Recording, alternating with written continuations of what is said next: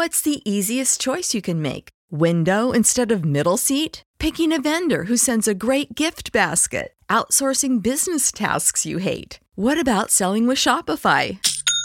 Whether you're selling a little or a lot, Shopify helps you do your thing, however you cha-ching. Shopify is the global commerce platform that helps you sell at every stage of your business. From the launch your online shop stage to the first real-life store stage, all the way to the did we just hit a million orders stage. Shopify's there to help you grow. Whether you're selling scented soap or offering outdoor outfits, Shopify helps you sell. Wherever and whatever you're selling, Shopify's got you covered. Sign up for a $1 per month trial period at shopify.com/try. Go to shopify.com/try now to grow your business, no matter what stage you're in. Shopify.com/try. One of the most common misconceptions that I hear, like particularly from non-vegans, is that it's a restrictive diet, and I've heard that term used so much, even in like healthcare resources, and it's not a restrictive diet. I mean, for most, veganism is actually an opportunity to eat more. Explore a range of different foods, different fruits, vegetables, grains, pulses. Welcome to Veggie Doctor Radio. I am your host, Dr. Yami, board-certified pediatrician, certified lifestyle medicine physician, certified health and wellness coach, author, speaker, mother, wife, and human being. I passionately believe in the power of diet, habits, and mindset in sparking and sustaining well-being and joy in our lives. This podcast combines expert interviews and thoughtful monologues to explore plant-based nutrition, lifestyle medicine, parenting, mindset, and other exciting and fun topics. I hope that these episodes inspire you, uplift you, and equip you with the knowledge and tools to live your best life. Are you ready to get started? Let's do it. Hey, Veggie lover. Welcome back to Veggie Doctor Radio. Today, I speak with Andrea Rymer, and she is actually a dietitian with the Vegan Society in the UK. So we have a really fun, interesting conversation. Remember that the information on this podcast is for informational and educational purposes only. It is not meant to replace careful evaluation and treatment by healthcare professionals. So if you have concerns about you or your child's eating, nutrition, or growth, please consult a healthcare professional. Who is Andrea? Andrea is a UK registered dietitian who chose to study dietetics to combine her love of food and cooking with nutritional knowledge. She has specialized in hospital catering, learning disabilities, and weight management. She is now using her catering and dietetic skills to support the work of the Vegan Society. Andrea is registered with the Health and Care Professions Council and is a professional member of the British Dietetic Association. And in this episode, we talk about the Vegan Society, the OG. So this is where the term veganism even came from. It's been around 80 years. So we talk about what they do, what kind of programs they promote, and why they do the work that they do. We talk about Andrea's vegan journey, what it was like being a dietitian, being a vegan dietitian before her work here at the Vegan Society. And we talk about trends in the UK for veganism, grocery stores, restaurants, those kinds of things. What she thinks is the most common misconception about vegan diets,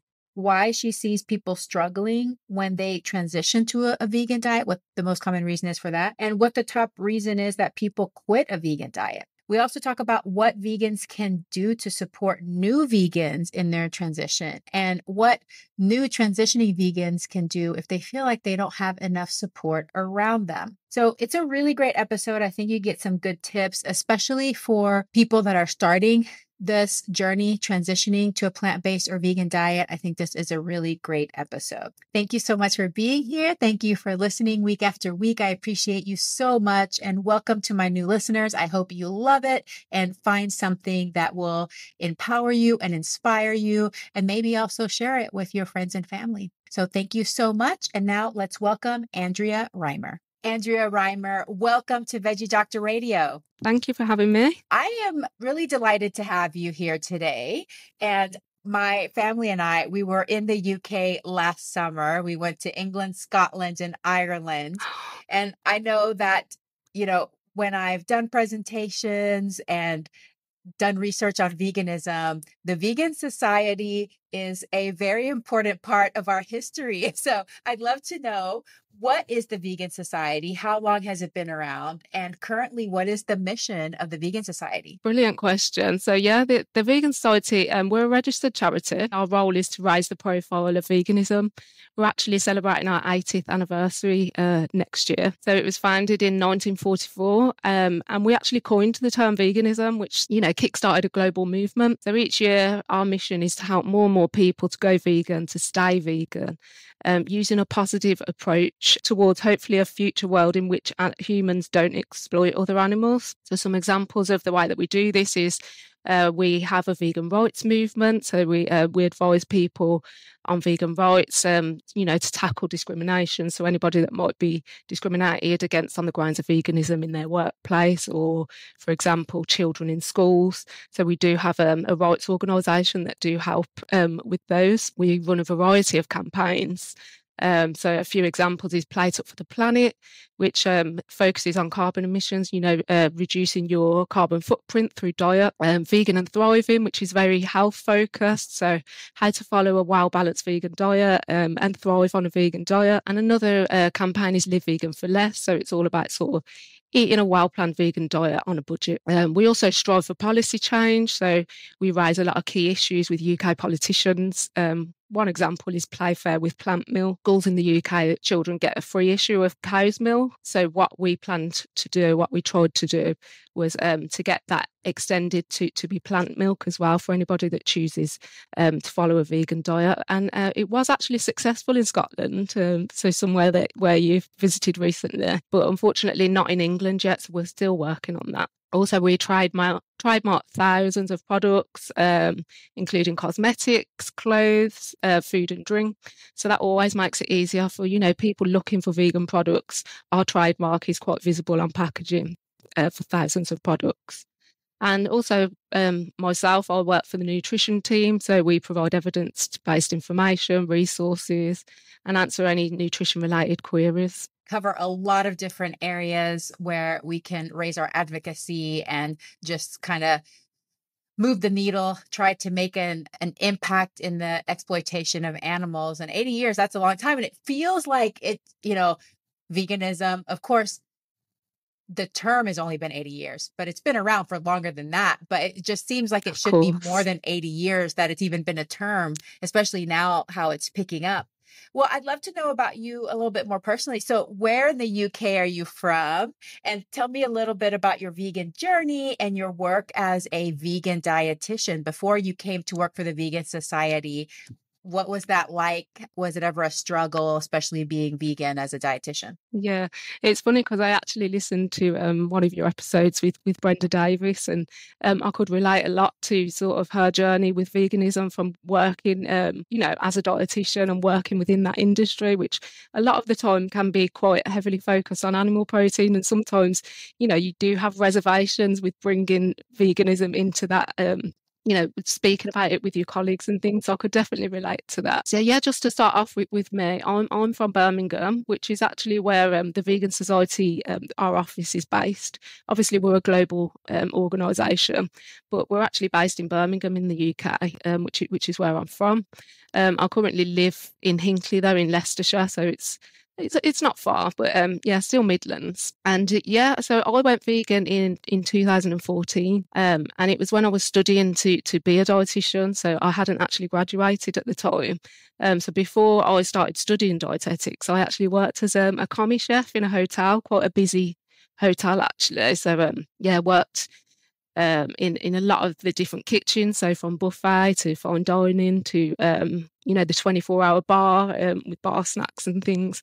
So and I chose to study dietetics because I had an interest in nutrition, and I wanted to combine that with my love of food and cooking with nutritional knowledge and to help people to eat well. So during my studies, I was scrolling on Facebook one day when I should have been doing my coursework, and I actually caught a clip I caught a clip of a documentary called Earthlings, it's quite a disturbing documentary. It's I don't know if you've seen it. I'm sure a lot of you listeners might have heard of it. And yeah, what it does is it exposes the meat and dairy industry and the fishing industry. I'd only caught a clip of it, and just straight away, I had to stop eating meat, and I went vegetarian. But then after a few months, I thought I need to watch the whole thing.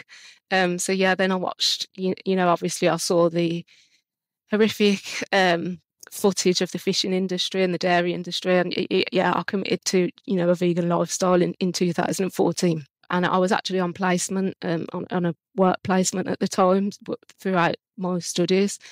So then I graduated in 2015, and I worked in a number of different settings actually. So I've worked in a community setting with adults with learning disabilities. So that was a lot of tube feeding. And a lot of the feeds that do go through a tube are not, there actually isn't a vegan feed available. So yeah, a lot of them are milk based. The closest thing to a vegan feed is a soya feed, but it still does have vitamin D, animal derived vitamin D in it. So not suitable for vegans completely. And a lot of the time it does depend on clinical circumstances whether people use that feed. So yeah, there was always sort of barriers between, my beliefs and my practice, my professional practice. I also worked in weight management and hospital food services as well. So in hospital food services, I was able to, increase a bit more of the plant-based options on the menus by talking about, the health benefits and how to also incorporate more sustainable eating onto the menus. So that was great. And then, although I was helping people to manage their diets, encouraging a lot more plant-based eating to support health, my role still never fully aligned with my own beliefs. So then in 2021, so 2 years ago, I started at the Vegan Society, and I've learned so much since being here, and I just feel so fortunate to be on a platform where I can share that evidence-based information on vegan nutrition. And then last year, I even had a baby boy in February last year. So, I've now got that first-hand experience of raising a vegan child, which is always a controversial topic. And I'm just glad that I'm in a position where I can provide that reassurance and, to vegan parents that we can raise vegan children healthily and that, they can follow well-balanced, well-planned diets without compromising our beliefs. That's amazing. What a journey. And you've had such a diverse background, which is good because it gives you perspective as well and helps you see the reality of the world. Especially, I feel that seeing hospital food is very sobering. And my husband, he is a hospitalist only. So he only works in the hospital and he's constantly complaining. He's also plant-based and he's constantly complaining about how there are no health promoting options in the cafeteria. Everything's fried. There's bacon there's, everything has meat in it. And you would think that it should be the opposite, right? Like the hospital cafeteria should be one of the healthiest places to eat in the town. But no, it's like, in some ways worse. So it's good to be able to see those perspectives and see what people are challenged with in our society, that it's for them, it seems extreme because everything around them is like the opposite of what we're promoting, right? Like health promoting plant foods, but everything around them is like not that. Definitely. And I know in the UK as well, a lot of the nurses that would do the night shifts, the cafeterias aren't open, so they'd have to rely on, vending machines and convenience foods, or even sometimes ordering a pizza in or something if they wasn't prepared and didn't have their own lunch. So yeah, it's definitely something that needs to be improved in hospitals, the staff catering. And actually, when I worked in food services, we was trying to do that, and we was incorporating a lot more plant-based meals. just to meet health targets. It just so happened that, to meet those whole grain targets and to meet that saturated fat target, a lot of the plant-based meals just naturally fit that criteria. So that was really interesting. And it did take a lot of education and convincing chefs to incorporate those meals, because a lot of classical chef training does use animal proteins and animal ingredients, and there can be that resistance from some chefs that are just used to that way of cooking. Yeah, definitely. It's just what they're used to and what they've known. The Humane Society of the United States here, in the US, they do this really cool training where they go to universities and they go to hospitals and they train the chefs there to learn how to incorporate these plant-based foods. And I know that one of my friends, one of his big pushes is to try to link up the actual industries that are producing the food with the companies that are having to buy this food to mass produce, like hospitals and university, big cafeterias, because the supply chain thing also needs to be figured out. If for a long time they've only ordered, ground beef, they may not even know that these other options are available, the pricing, the storage. It's like all these different systems need to be thought of before we could just say, put more plant-based options, so it is complex. Also, I just want to congratulate you on your baby. And I'm not sure if you saw the recent study that showed that they compared the breast milk of vegan moms to omnivore moms. And they found that vegan moms produce just as much choline and B12 and, nutrients as omnivore moms. So when I saw that study, first of all, I was like, oh, good. I'm so glad that, that's something that the public can trust. But then I thought, well, duh. I mean, this whole time we're drinking the milk of a cow and the cow just eats grass. Mm-hmm. So we're trusting the cow that's only eating grass to have all the nutrients. But then if a mom is only eating plants, somehow it's going to be deficient. Isn't that wild that we even worried about it when the whole time we're just like, cow's milk is the best. The cow is just eating grass the whole time. Yeah, that definitely. I haven't actually come across that study, so I'll be interested to read that. That's really good, and definitely, obviously, a step in the right direction for us.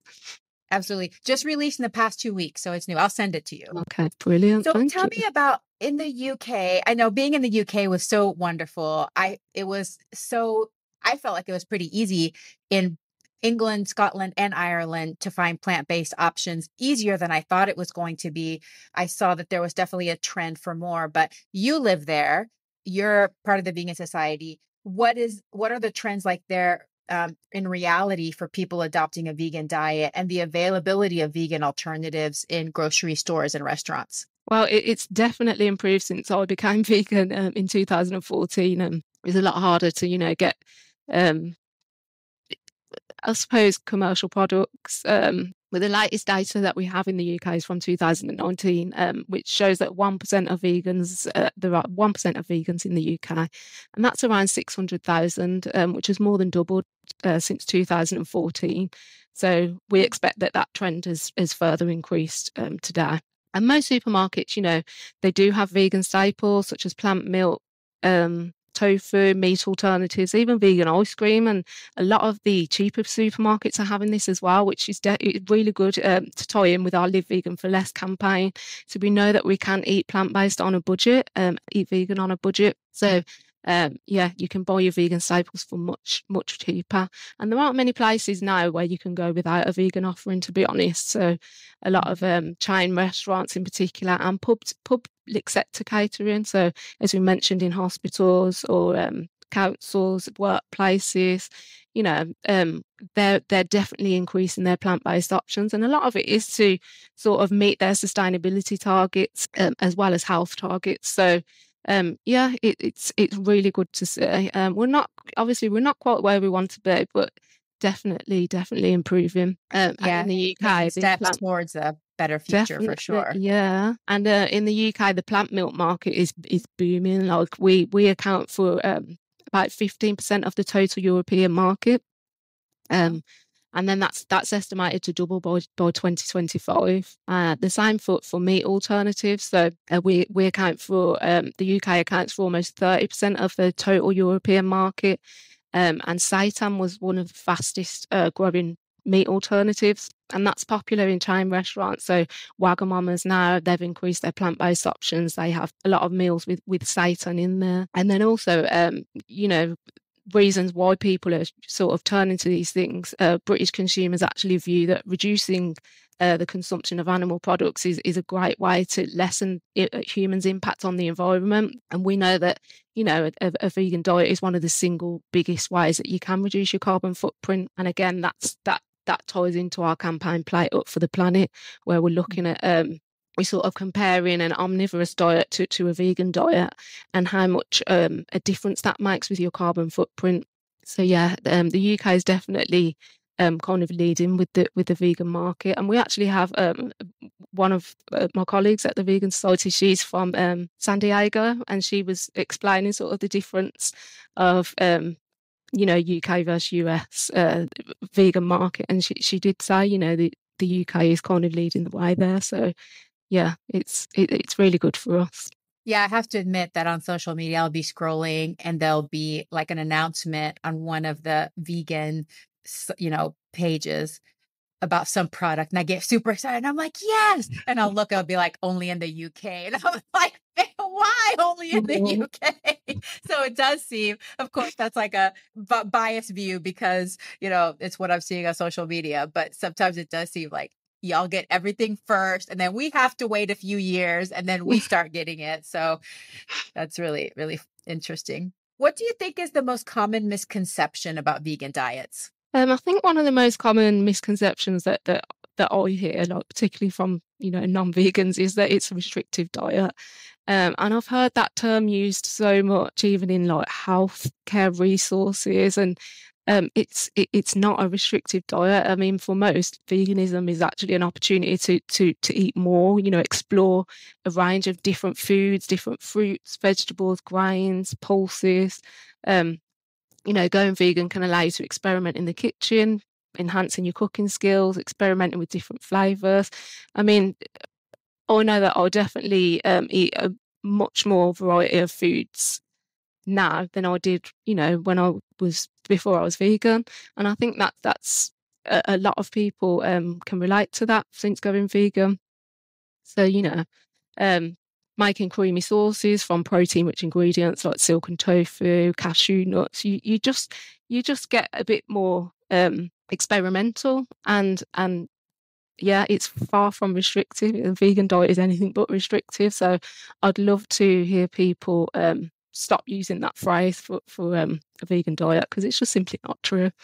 Yeah, no, I agree with you 100%. And it's one of those things that you're raised in a paradigm. That's how you see things.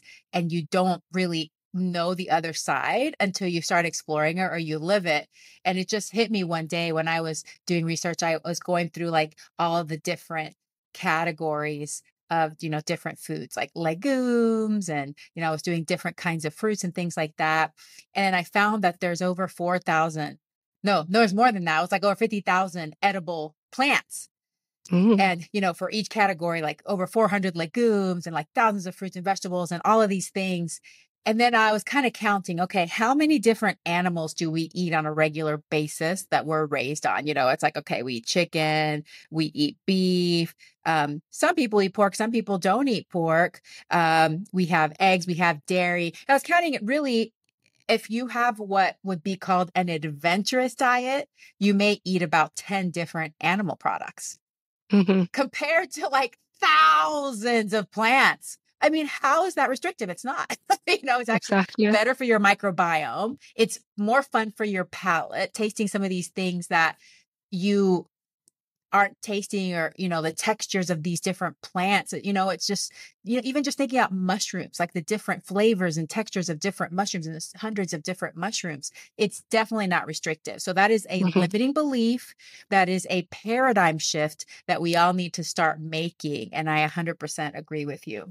Well, what do you see people struggling with the most when they transition to a vegan diet? What is it that they're needing help and resources with when they're first stumbling their way to adopting a vegan diet? Yeah, I think a lot of people, they'll dive into veganism for the right reasons, but not necessarily plan accordingly. And obviously, it's a big lifestyle change. So with any lifestyle change, it does require planning. So with veganism, nutritional planning is key. So, if you don't plan accordingly, you can end up removing big food groups without choosing nutritious alternatives. So, for example, replacing meat with vegetable alternatives such as mushroom burgers or jackfruit meat alternative. And these are vegetables. They don't hold the same nutritious value as meat. So we need to make sure that we're making those smart swaps. And by not doing this, people are failing to meet protein energy needs, not fueling the body correctly, and then could end up being really tired, fatigued, even missing out on minerals such as iron and zinc, which are found in a lot of plant proteins. So leading to deficiencies, lethargic symptoms, and that's not a concern for people that are following well-planned vegan diets. So the message about well-planned vegan diets does need to be out there. And obviously the Vegan Society has a lot of resources for that. We've got nutritional overviews to show how you can follow well-planned vegan diets. So, swapping your meat for plant proteins, legumes, nuts, seeds, beans, pulses, tofu, seitan. There's so many plant proteins that you can replace meat with. And we know that, that the British Dietetic Association and the American Academy of Nutrition and Dietetics, they support the message that well-planned vegan diets can support healthy living in people of all ages. So any beliefs against this are always challenged. So, I don't know if you've ever caught media headlines, like we see them all the time, like a journalist has tried going vegan for 2 weeks or something and then just lists all of the symptoms that they had and why they had to eat meat and dairy again. And it's just simply not true. It's just because they haven't planned accordingly. Say goodbye to your credit card rewards. Greedy corporate mega stores, led by Walmart and Target, are pushing for a law in Congress to take away your hard-earned cash back and travel points to line their pockets. The Durbin-Marshall credit card bill would enact harmful credit card routing mandates that would end credit card rewards as we know it. If you love your credit card rewards, tell your lawmakers, hands off my rewards. Tell them to oppose the Durbin-Marshall credit card bill. Yeah. And I will say that there's probably, I see a few different things happening there too. First of all, there's genetic differences in volume of food and, the tolerance that people have of volume. So I've never, ever had a problem with not eating enough. Okay. So I'm going to tell you right now, like my body is very good at telling me how much to eat and probably I go over a lot of times, so I never had that problem when I transitioned that, oh my gosh, I'm so hungry and fatigued. No, because I ate enough and I was eating, nut butters and beans and dense foods because my body tells me that that's what it wants. So I think there's a difference that some people have these preferences or they're just not volume eaters. So when they change from a diet that's more calorically dense and they're just like, oh, vegan means salad. And so then they get filled up on, low calorie density foods. They're not able to tune in and they're feeling fatigued and hungry and not good. And it's just like you were saying, they don't have enough energy. They're not putting enough energy density in there. The other problem I see is when people have macronutrient phobia. So I know in your society there too, the Westernized society, right now it's carb phobia, right? Like nobody wants to have carbs. 75% of whole plant foods, and if you eat a whole plant food diet, it's going to be like 75% carbohydrates. So then if you're going to try to switch and you want to avoid, quote, carbs, you're going to end up eating a lot of low calorie density vegetables and you're not going to get enough energy and you're not going to feel good. So I think whenever we head into a vegan diet, we do have to be mindful of eating a variety of foods, the fruits, vegetables, whole grains, but also beans, nuts and seeds, the lentils, making sure that we're getting those more energy dense foods and not just eating a bunch of fruits and vegetables and thinking that that's going to be enough. So I definitely see that as well. What definitely. would you say is the top reason that people quit a vegan diet? I think again, lack of planning, resources, lack of support from friends and family. Um, so despite an increase in vegan products, we're still a minority. Vegans are still a minority, and public health guidance does reflect this. So with many health initiatives, they're not fully vegan inclusive. So sometimes it can be hard for people to get that information, to follow well-planned vegan diets. Um, Obviously, as mentioned, the Vegan Society does have all of this information, but if people are not aware of us, um, they or of other reputable resources, then they could end up not following a well-planned vegan diet, not meeting their nutrient needs, and then quit. As I mentioned, we've seen all these media stories of journalists doing it, and sometimes people then that stereotype then gets reinforced when people read these things and like, oh well, I feel like that as well, so I'm going to quit. So yeah, if somebody's not fully equipped or supported, then we won't do things correctly, and that can lead to failure. But I think the important thing is with any life goal, you focus on your reason for doing it in the first place. So I think what a lot of vegans do have in common is that we do have compassion for animals, and sometimes that's the key reason for choosing to go vegan in the first place. Many of us aren't born vegan, so it will take sometimes come to grips with a whole new lifestyle, a whole new mindset, and that is going to include times of relapse. With any lifestyle change, we're going to experience times of relapse, and I think it's just a case of being kind to yourself, not giving up, and exploring the reasons of why you relapsed in the first place, and how can you overcome those barriers next time, and again looking for that support. Absolutely. Oh, that's very wise. And I was thinking while you were talking is connecting with the why, because there's a reason that a lot of people are like, I want to try this, whether it's for the animals or for the environment or for their health and longevity, going back and connecting to why did I do this? Problem solve. Like it doesn't have to be like, just like anything in life, when you're learning a new sport, when you're not going to get it perfectly the first time. It's not going to go just like smooth, like you knew it your whole life. It's not going to be like that. In those situations, we're like, okay, how can I do this better? But sometimes when it comes to diet, I think people get so scared, they think they're doing the wrong thing. So they just completely abandon ship. It doesn't have to be like that. Reach out, get resources, problem solve, connect back to that why, write down your goals, revisit them, take baby steps, and kind of like what you were saying, going back to that is it doesn't have to be all or nothing either. I think that some people think, oh, I failed, so I'm just not going to even do anything. So I'm just going to go back to exactly the way I was before. Okay, maybe I'm not going to be able to quit dairy right away, but I'm going to try to quit meat first. Or maybe I'm just going to start with breakfast. And then next week I'm going to add lunch. And then the week after that, I'm going to add dinner. And then after that, I'll work on how do I navigate social situations. You don't have to do it all at once right away. Tweak, problem solve, and get resources. But I think connecting with that why do you really want to do this? Why does this align with your values? Why are you feeling moved and called to do this? There is a reason. So I love everything that you said about that. Speaking of support though, because that is a tough one. I hear this a lot.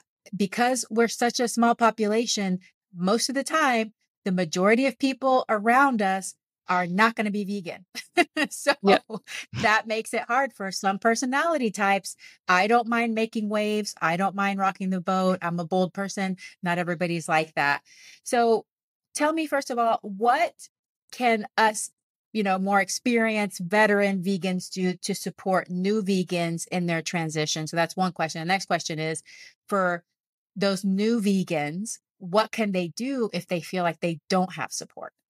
Yeah, I think to answer your first question about how we can support vegans, I think it's being transparent, sharing your experiences. How did you overcome barriers? I'm sure a lot of us have relapsed at times. I don't even know if relapse is the correct word but sort of compromised our veganism for practical reasons and the definition of veganism does actually recognize that it is what is possible and what's practicable, and that differs individually.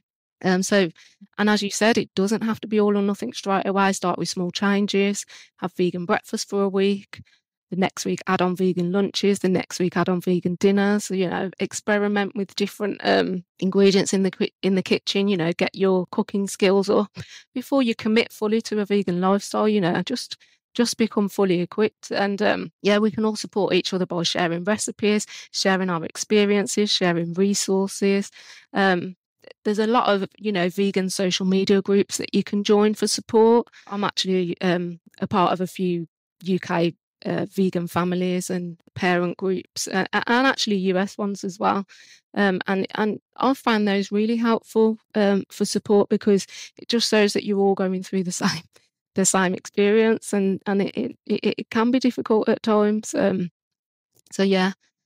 Getting that support from vegan groups, vegan organisations. And as I said, it doesn't have to be all or nothing.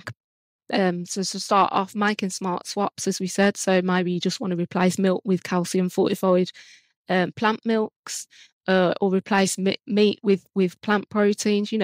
Just starting off with maybe removing food groups and replacing them with plant alternatives, just to see how you get on with that. And we know as well that, making a complete vegan transition in a short space of time, we're getting so much beneficial fibre, insoluble fibre, but that can be a lot for our guts to handle. So sometimes doing it slow and gradually is better for our bodies as well. And as I said, share recipes with each other for balanced recipes. Actually, Vegan and Thriving is a really good campaign to follow. A good place to start for vegan recipes that we can guarantee that they're nutritionally balanced. There's even like batch cooking for families. So just checking out what resources are out there, and having a plan before you make that commitment. You're very right. We live in a great time in that even if the people right around us aren't vegan, they don't understand why we're doing what we're doing.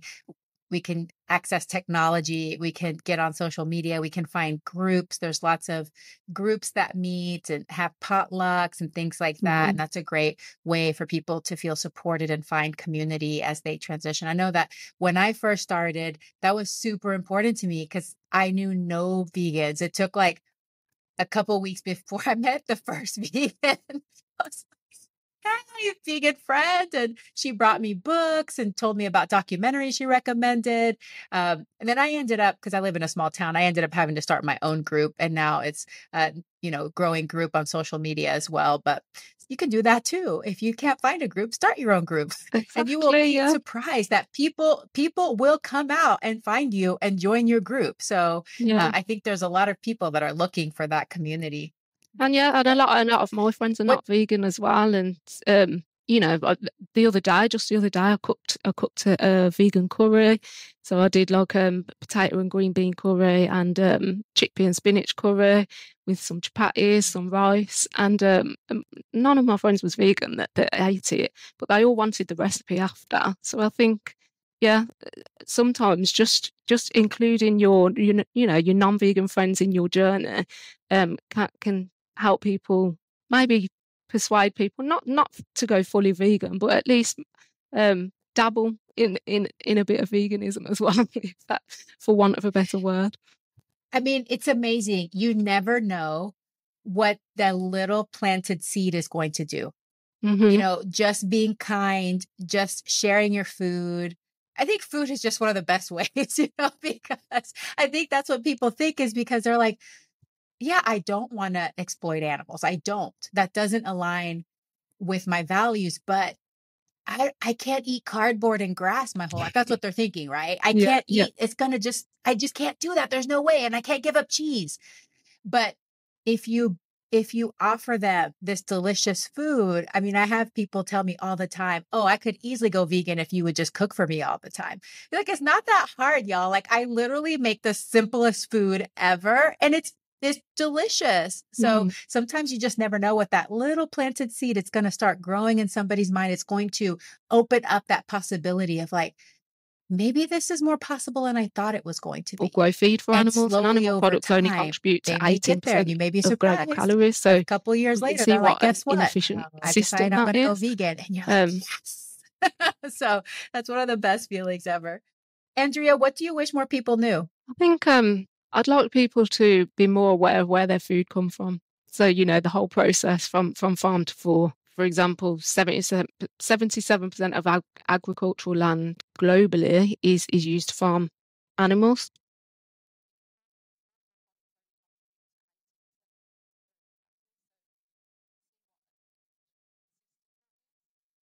Also, agriculture and livestock farming, they're the biggest contributors to greenhouse gas emissions, deforestation, biodiversity loss, soil pollution, and as well as land and water use. So, you know, just for people to be a bit more aware of what their eating behaviours are contributing to. And, you know, for example, a global switch to vegan diets would reduce food's land use by 76%, greenhouse gas emissions by nearly 50%. And I know these are just kind of figures, and a lot of the time this doesn't mean anything to people, but because they're just kind of statistics. But yeah, I just think, for example, knowing where your food comes from. As I said, my reason for going vegan was watching that documentary and being aware of the practices, you know, slaughterhouses and even the just the industry altogether, like intensive farming. And yeah, I think if a lot more people was aware, it might, and it was more transparent, then a lot of people would change their eating behaviours, and then, you know, that then leads to with the supply and demand, it leads to government change, food system change. So, you know, it all starts off with us, and I just wish that people would be more aware of that. Obviously, organisations like, that's so powerful. of course, like the Vegan Society and a lot of vegan influencers. So there's a vegan influencer from the UK called Earthling Ed. I'm not sure if you're aware of him.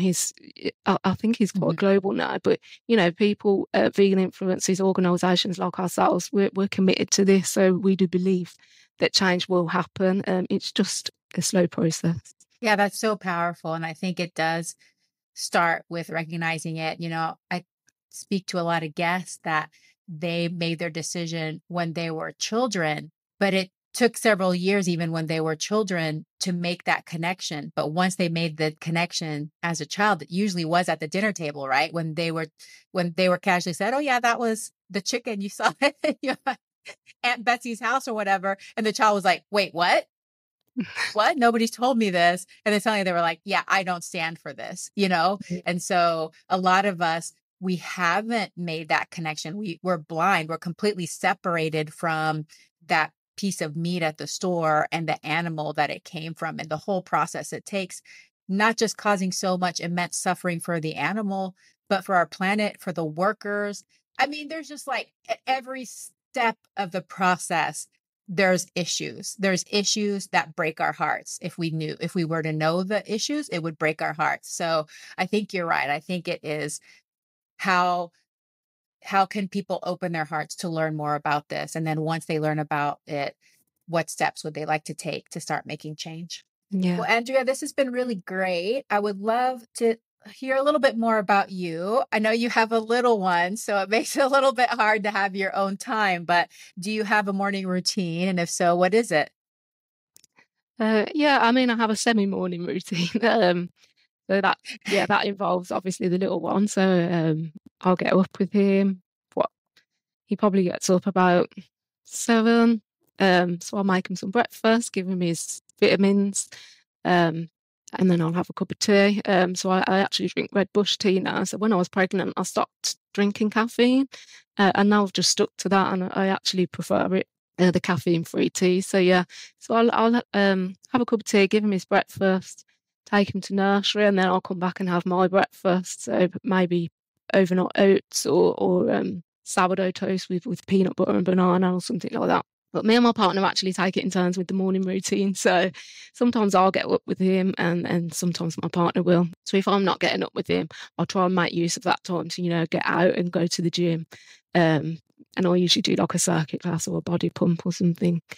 So yeah, that's my morning routine. And then obviously I remote work for the Vegan Society. So after I've sort of sorted my morning routine, I'll then log in for work. Get your day started. I love it. That sounds fabulous. And I love how you share the duties with your partner so that you can also have that time for self-care and your movement, things that are going to contribute to your well-being and longevity. That sounds wonderful. I love it very much. Well, Andrea, can you tell us where listeners can connect with the Vegan Society? I know you've talked about a lot of the resources, but maybe just briefly cover again the resources that they can find and how they can apply them to their lives.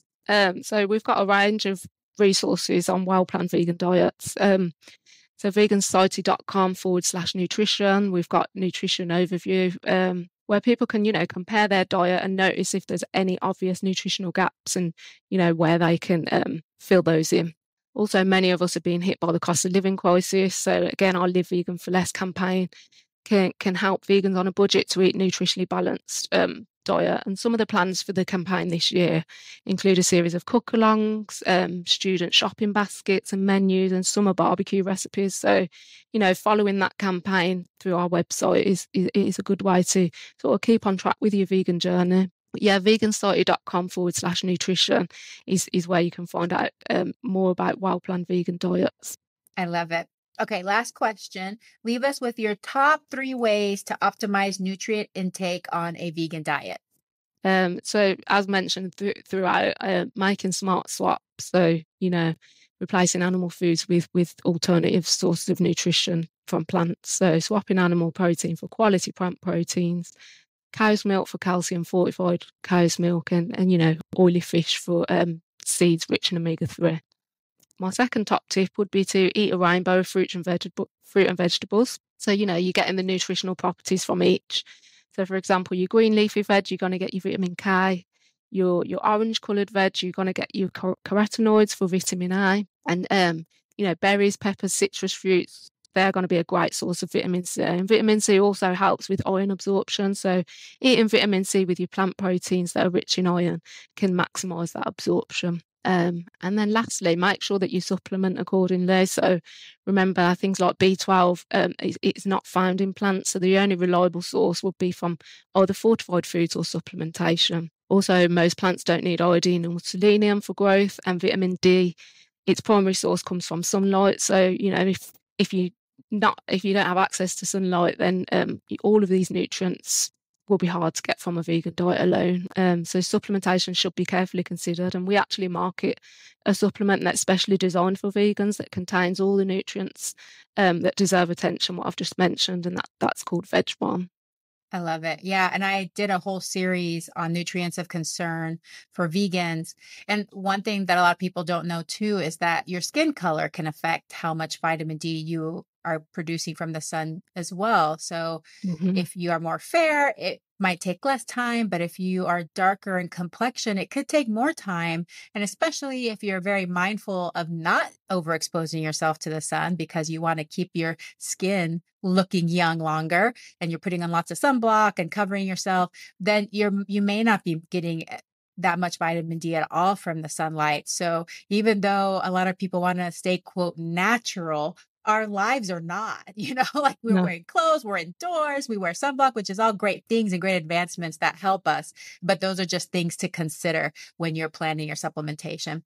Well, Andrea, thank you so much for everything that you do. I really appreciate people that work for nonprofit organizations that are trying to help others, empower and inspire others, to help the animals, to help the planet, to help our health. So thank you so much for everything that you do. It was such a pleasure to meet you, and I hope that you have a very plantastic day. Oh, thank you. Thank you so much for having me. I've really enjoyed it. Hey, veggie lover. I hope that you loved today's episode. Will you take a second and do me a huge favor? Please subscribe to my podcast so that you never miss an episode. You're the reason I'm here, and I want to share it all with you. Thank you for listening, and have a plantastic day.